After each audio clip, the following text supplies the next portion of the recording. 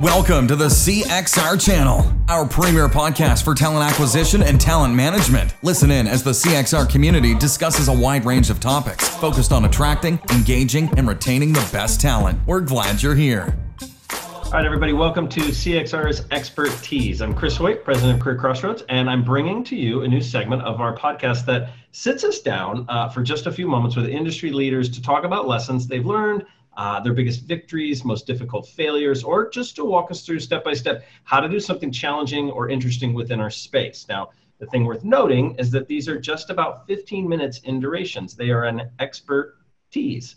So as I mentioned, each of the discussions have focused topics, so subjects that were voted on by the talent industry in a CXR conducted survey that came out earlier this year. So these were areas that multinational recruitment leaders said were big concerns for them and that they wanted to talk about. So this included things like DE&I topics, recruiting automation, the old buy versus build challenge, ethics, back to workplace challenges, sourcing, so on and so on and so on. So if you're with us live, we're going to encourage everyone to add questions to the chat area of our broadcast throughout the talk. And at the end of the segment, we'll take a question or two if we've got the time, and then we'll move the rest of the conversations online to the Talent Talks Open and Public Exchange. And you can find that at www.cxr.works/talent-talks. So we'll get on with it. I'm pleased to address today's topic of college recruiting focus, right? And I'm pretty excited because we've got none other than longtime industry friend, Stephen Rothberg. Now, Stephen is the founder of College Recruiter, which believes every student and recent graduate deserves an amazing career. College Recruiter is a job search site, for those who don't know, and it's used by about 2.5 million students. I think I got that right, Stephen. Mm-hmm. And recent grads a year to find part-time, seasonal, internship, and entry-level jobs. Hi, Stephen. Hey, Chris. Great to be with you. Thanks.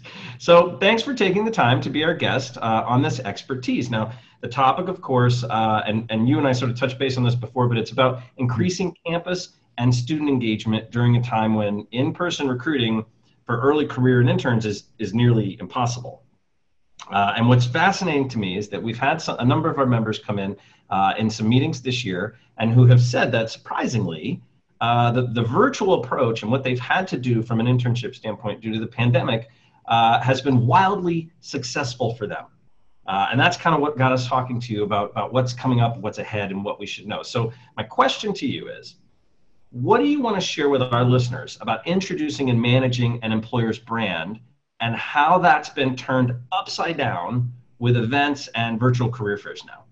Yeah, thanks. So, traditionally, college and university recruiting has been done almost exclusively by large organizations, Fortune 1000 companies, government agencies, and other employers that are hiring at scale. Some of them are B2C, with Apple, Google, Facebook, whatever go on campus. The students all know those brands, and the organizations don't need to tell the students what Google does, for example. A lot of them are B2B, business to business, or B2G, business to government. And those brands definitely do and always have really needed to educate that audience, those students, as to who they are, what they do, and what their roles are. So going on campus and hosting information sessions, even on-campus interviews, career fairs, that's been a pretty effective way for a lot of those organizations to do that. You can have a career fair with, 50 employer booths and 500 students, and the students can kind of walk around and very informally, like, what do you do? They can even just sort of read the booth and see that you're in, data analytics for intelligence agencies, whatever your business might be. And if they're interested, they'll stop by and chat. And if they're not, they move on.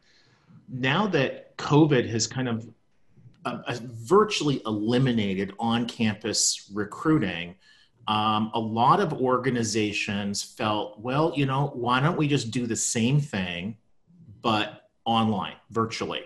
And so the answer to that was largely virtual career events. Some people call them virtual career fairs, but I think the word event is better because it isn't necessarily a multi-employer event.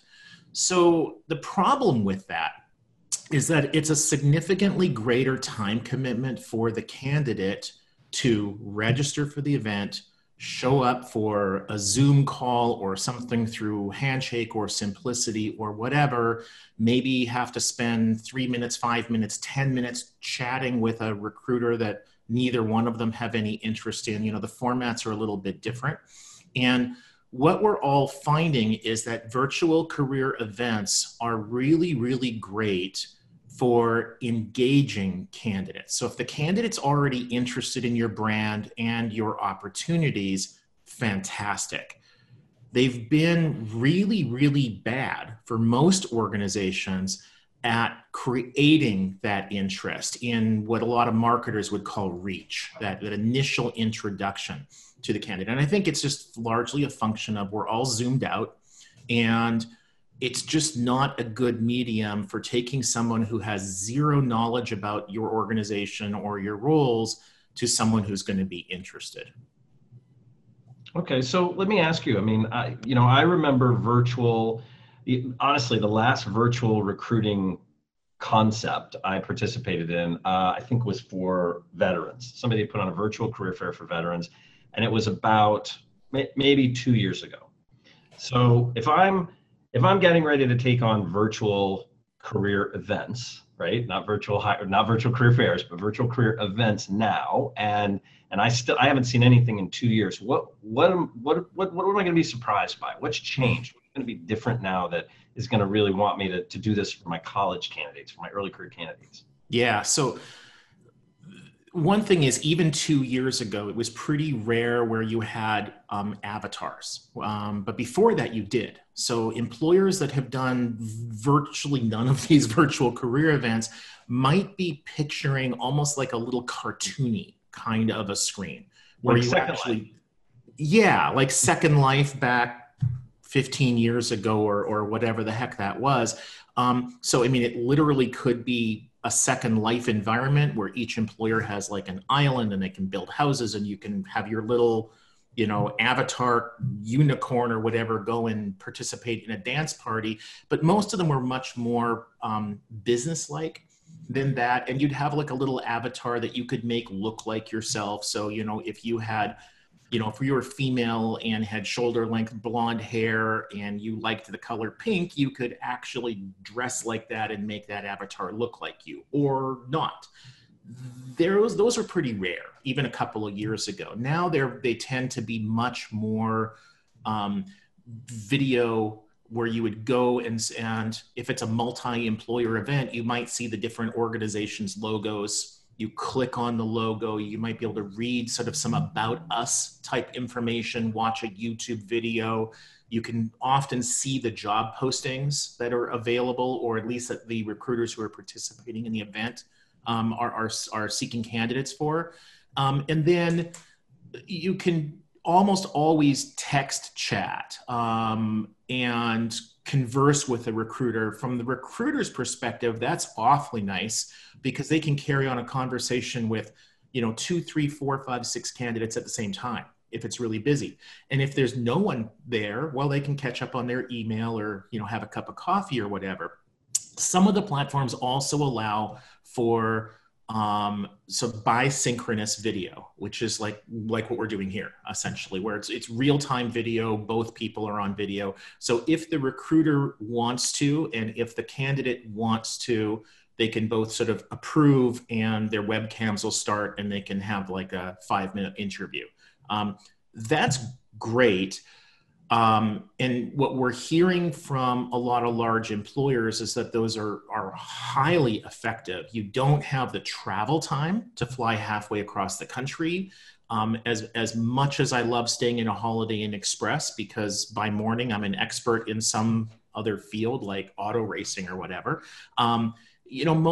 most of us who are further into our careers don't really want to be road warriors. When you're 22 years old, it's pretty cool. When you're in your 40s, 50s, 60s, not so much anymore.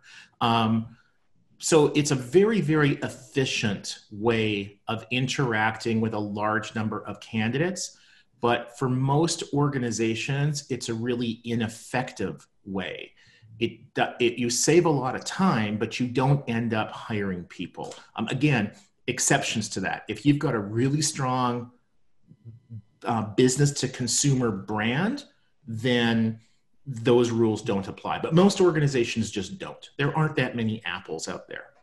So if I'm a student and I go to a virtual event like this, it's essentially virtual chat rooms, for lack of a better phrase, that I can jump into and chat with, somebody from Lowe's or somebody from Disney or somebody from, Nike, that kind of thing. And if I'm the recruiter, it's kind of like professor hours, right? I'm sitting in there just sort of waiting for somebody to walk in and connect with me, right? Yeah, and if that student, let's say University of Texas, Austin is hosting a career event and there are 600 students who are connected, and you're the employer from an engineering company that does bridge work. You're not going to have any idea that there are 600 students in there. So, you can't sort of sit there and try to corral people to come and talk to you. They either choose to show up and ask to speak with you or not. And so the experience of those employers, like an engineering kind of firm, is just not been great through the school hosted events. I think a much better way for that kind of organization is to think of a virtual career event as being middle of the funnel. It's not where you first interact with the candidate. Once you've already interacted, maybe they've applied on your ATS, they got an email from, a list that you own or you rent, or they've applied to a job posting or something like that. But once there's already some engagement, they've raised their hand. They said, Chris, I'm interested in working with your company. Maybe I've applied, maybe I haven't applied. At that point, if I was that employer, I would do a single organization event. I would host my own, whether that's through one of the school platforms or whether that's through there are dozens of great virtual career event platforms out there now, or even just Zoom, Google Meet, something along those lines. Yeah, well, I think that's a really good call out, the middle of the funnel piece, right? So instead of just waiting for people to find you in this virtual environment, and I'm having flashbacks of an early point in my career when I would stand in a giant gymnasium at a table with a tablecloth and pens or tchotchkes to hand out, just hoping somebody would come by. It's a horrible way to recruit. So I think it's a really good call out. So Stephen, we've got a question, and I think it's a great question. It's a really good one for us to go out on is, so if you're saying that there aren't a lot of hires that are made this way, what is one thing that an employer can do to boost engagement at something like this? Like what is one thing they can do to sort of get the attention or boost the typical or expected engagement that they might get at something like this otherwise? Yeah, what we're seeing with some employers is that either through the schools that they've partnered with, or through a third party, a job board. It could be ours. It could be, fairy god boss. I mean, fairy godmother, fairy god boss, but whatever your job board of choice is, or other media platform.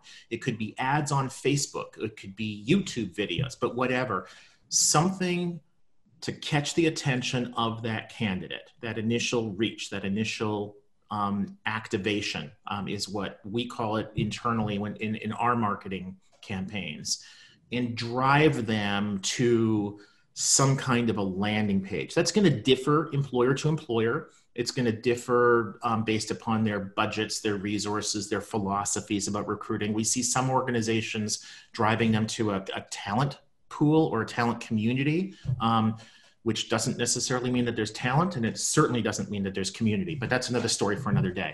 But those are effective. You can then have, as an employer, maybe once every 2 weeks, once a month, you can email all those people who are in your CRM, who are in your talent community, who are in your ATS, and basically say, hey, we're hosting a virtual career event, sign up here. I think that that's an incredibly effective and efficient way for a recruiter, hiring manager to help those candidates move along the hiring path, right? Because there's a big difference between somebody who has applied and somebody who's hired. A lot of times, even if they're being interviewed, they still have questions. They still want to be reassured that you're still interested in them, and that they want to tell you that they're still interested in you. Maybe something big has changed. Maybe your CEO just got fired And you need to go and reassure 20,000 applicants that it's cool, that was planned, and, here's who your successor is. And we didn't like him anyway. It's okay. Yeah. So, Stephen, I love that. I think what we're talking about is bringing in some traditional recruiting tactics, some marketing tactics into the realm of college, where historically we've just kind of gone out and hit the campuses like crazy. So I think that's great. And I think this is the evolution of, and we talked about this offline, this is the evolution of career fairs. I think the old school career fairs are dying, and it's time for this stuff to sort of evolve and grow up. So Stephen, I want to thank you again for your time and for sharing these insights with us.